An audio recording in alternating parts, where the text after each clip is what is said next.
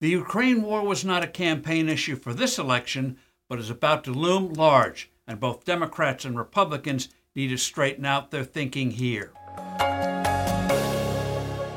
Hello, I'm Steve Forbes, and this is What's Ahead, where you get the insights you need to better navigate these turbulent times.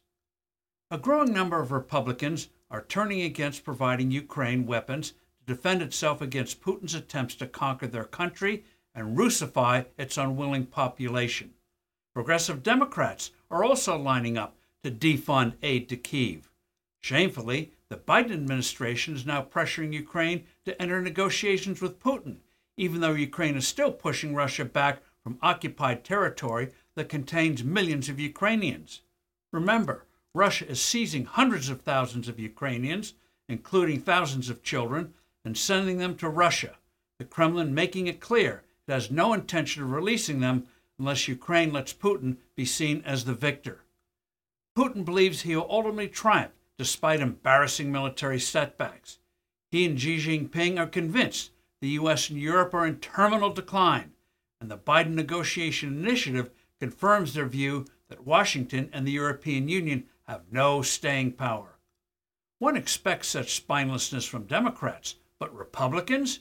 GOP skeptics trot out several lines of criticism.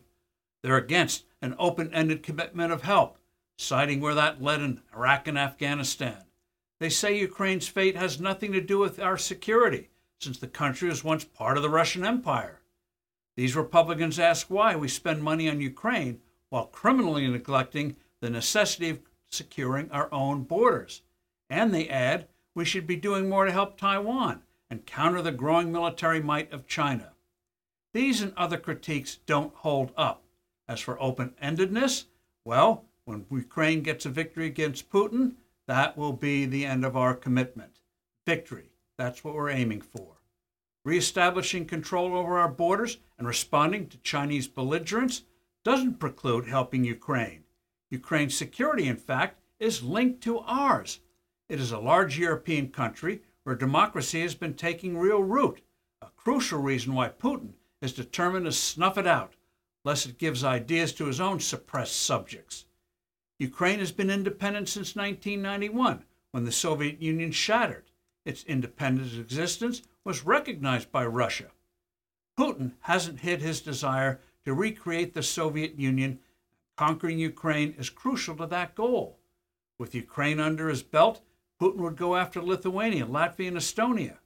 Being small, these countries would be easy pickings compared to Ukraine. Those countries are NATO members, but Putin figures the U.S. would not risk war with Russia to defend them. Their conquest would shatter NATO, showing it to be a paper lion. Russia would also move on bordering countries like Poland to bring it under Moscow's control, just like they were during the Cold War. China, Iran, and North Korea are closely watching the Russo-Ukraine war. A Ukrainian victory would temper their aggressive temptations, including an invasion of Taiwan. I'm Steve Forbes. Thanks for listening. Do send in your comments and suggestions. I look forward to being with you soon again.